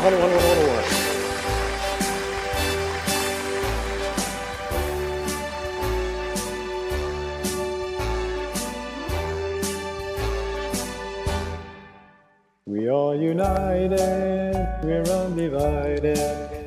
We stand together, never less. In any weather, a king's a king forever. Together we are Los Angeles. King's a king forever. King's a king forever. King's a king forever. Ja, och nu är det lite av ett svenskt lag igen här med de som är uppe nu. Det är ju liksom Edler och det är Björnfot och det är ju inte minst Kempe och det är Grundström och Arvidsson. Ja, Arvidsson gör det ju bra. Ja, det finns mycket matnyttigt där. Ja. Historien är betydligt kortare i nästa lag som är Minnesota Wild då. Ja, då får vi inte räkna Minnesota North Stars utan det är bara Wild då. Ja, och det är ju Brodin och Joel Eriksson Ek som har varit de två stora svenskarna där. Brodin har ju faktiskt fjärde flest matcher i Wilds historia. Ja. Och är ju en verklig toppback. Det är ju inte någon poängkung på något sätt, men det är ju en av ligans bättre defensiva backar senaste decenniet. Ja, i början där så var ju Kim Jonsson där också. Som är också en bortglömd herre för att han försvann. Han valde ju själv att försvinna för helt. Ja, det var ju hjärnskakningar och sånt där. Ja, men sen var det också något med att han absolut inte ville ha med svensk media att göra. Han försvann helt. Ja. Efter framgångsrika år dessförinnan med Rangers och Flyers och Chicago. Ja. Nej, han gjorde några starka säsonger i Minnesota också. Han blev ju tradad till Chicago inför deras cuptitel 2010. Som en slags spetsvärvning där för Chicago. Men den titeln fick han ju inte tillgodoräkna sig för han spelar inte. Han spelar inte och han var ju skadad. Ja, hur som helst. Men nu har vi ju några här igen då, som vi har sagt, väldigt många svenskar som har kommit dit nu, och Filip Gustafsson, om han fortsätter så här, kan ju bli en av de stora svenskarna där. Precis, ja, verkligen som det ser ut just nu. Men det är ju ganska såklart att det är Brodin och Eriksson Ek som är... Ja, en klass för sig. En klass för sig, ja. Mm. Ja. Men att vi har kommit till sista nu då? Ja, det var det den här värsta. veckan. Ja. Fort. Ja, då är det ju inte vilket lag som helst. För det är ju återigen ett Original Six-lag som vi får gå ut med här. Så att ja, och det är Montreal Canadiens. Och där har vi ju en solklar etta i svensk statistiken. Och det är den lille vikingen, Lepeti Viking, Mats Näslund. Ja, han är ju så solklar etta det går att bli. Och det är ju det är ju verkligen ikon i Montreal. Fråga vem som helst på gatorna där om de kommer ihåg Mats Näslund. I alla fall om han är lite äldre så vet man ju verkligen vem det var. För att han kan inte röra sig på gatorna där än utan att det blir liksom liv. Nej. Nej, men han var ju... Dels, han vann ju såklart Stanley Cup där, men han var ju deras bästa spelare. Ja. Nästan 1 poäng i snitt på 617 matcher. Ja, och hade några säsonger när han var ruskigt bra. Ja. Jag har faktiskt pratat med honom om Stanley Cup-paraden där. För jag gjorde någon gång 10 år sedan, tidigt på Aftonbladet för mig, så gjorde jag gick igenom alla Stanley Cup-vinnare och så ringde upp någon svensk som varit med. Och då ringde jag om när de vann där på slutet av 80-talet och han berättade om det fullständiga kaoset alltså, i Montreal på gatorna där. Det var miljontals människor. Det var varenda Montrealbo. Ja. Det gick in helt sanslöst. Och jag är ju noga med att poängtera också att min husgud, Marty Saint-Louis, har valt tröjnummer efter Le Petit Viking. Eftersom att det var en förebild, denna lilla svensk som ändå var så stor på isen. Att nummer 26 blev även Marty Saint-Louis nummer. Ja, han är så solklar etta. Sen bakom honom så är det ju då... Ja, det finns Kjell Dahlin var ju med och vann. Värmlänningen Kjell Dahlin var med och vann Stanley Cup han också, samma år. Dakell gjorde rätt många matcher där. Vår vän Peter Popovic gjorde 303 matcher i Montreal. Ja, som jag pratar mycket med på pressläktare runt om i NHL. Ja. Nicklas Lidström var ju där ett tag. Ja. Men det är väl också ett av de här historiskt superklassiska NHL-lagen som inte nödvändigtvis har den här starka svenskprägen utöver Mats Näslund. Nej, han är ju desto starkare då. Men nej, det har du helt rätt i. De har inte haft mycket svenskar. De har mer finländare där. Ja, verkligen. Framförallt vill de ju ha franskan, så det är ju klassiskt så. Ja. Och vi har få sådana. Det är den enda som har ett namn som passar in i den profilen är ju Jacob Delarose. Ja, just det. Han värvades kanske bara på de premisserna helt enkelt. Men han gjorde för få but. Ja, just det. Bit.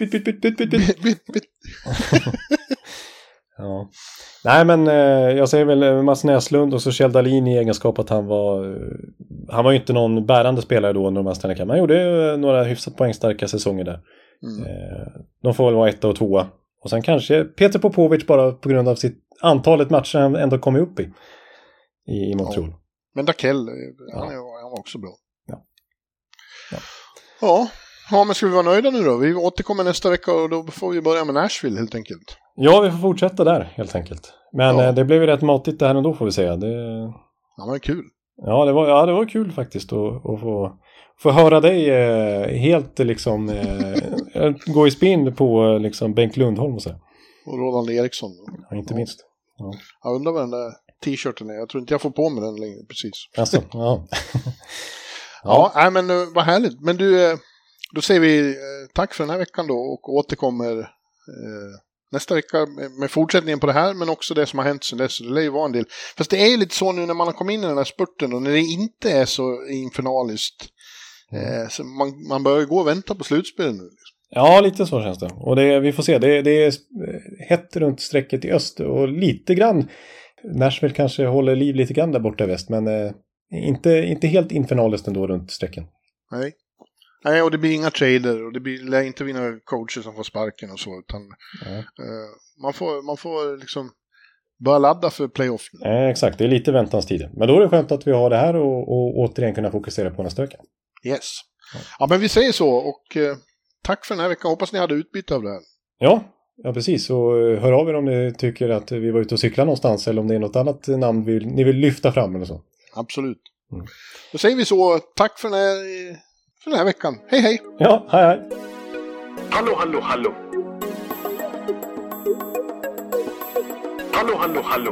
Alex Chiazot, Joe Luis Arena och Esposito. Uttalsproblem, men vi tjötar ändå. Och alla kan vara lugna, inspelningsknappen är på. Bjuder Hanna Kohl, han är grym i sin roll. Från Kålesoffan har han fullständig kontroll på det som händer och sker. Det blir ju allt fler som rattar in hans blogg. Och lyssna på hans podd. 1, 2, 3, speed, so. Hallå. 1, 2, 3, speed, so. Hallå.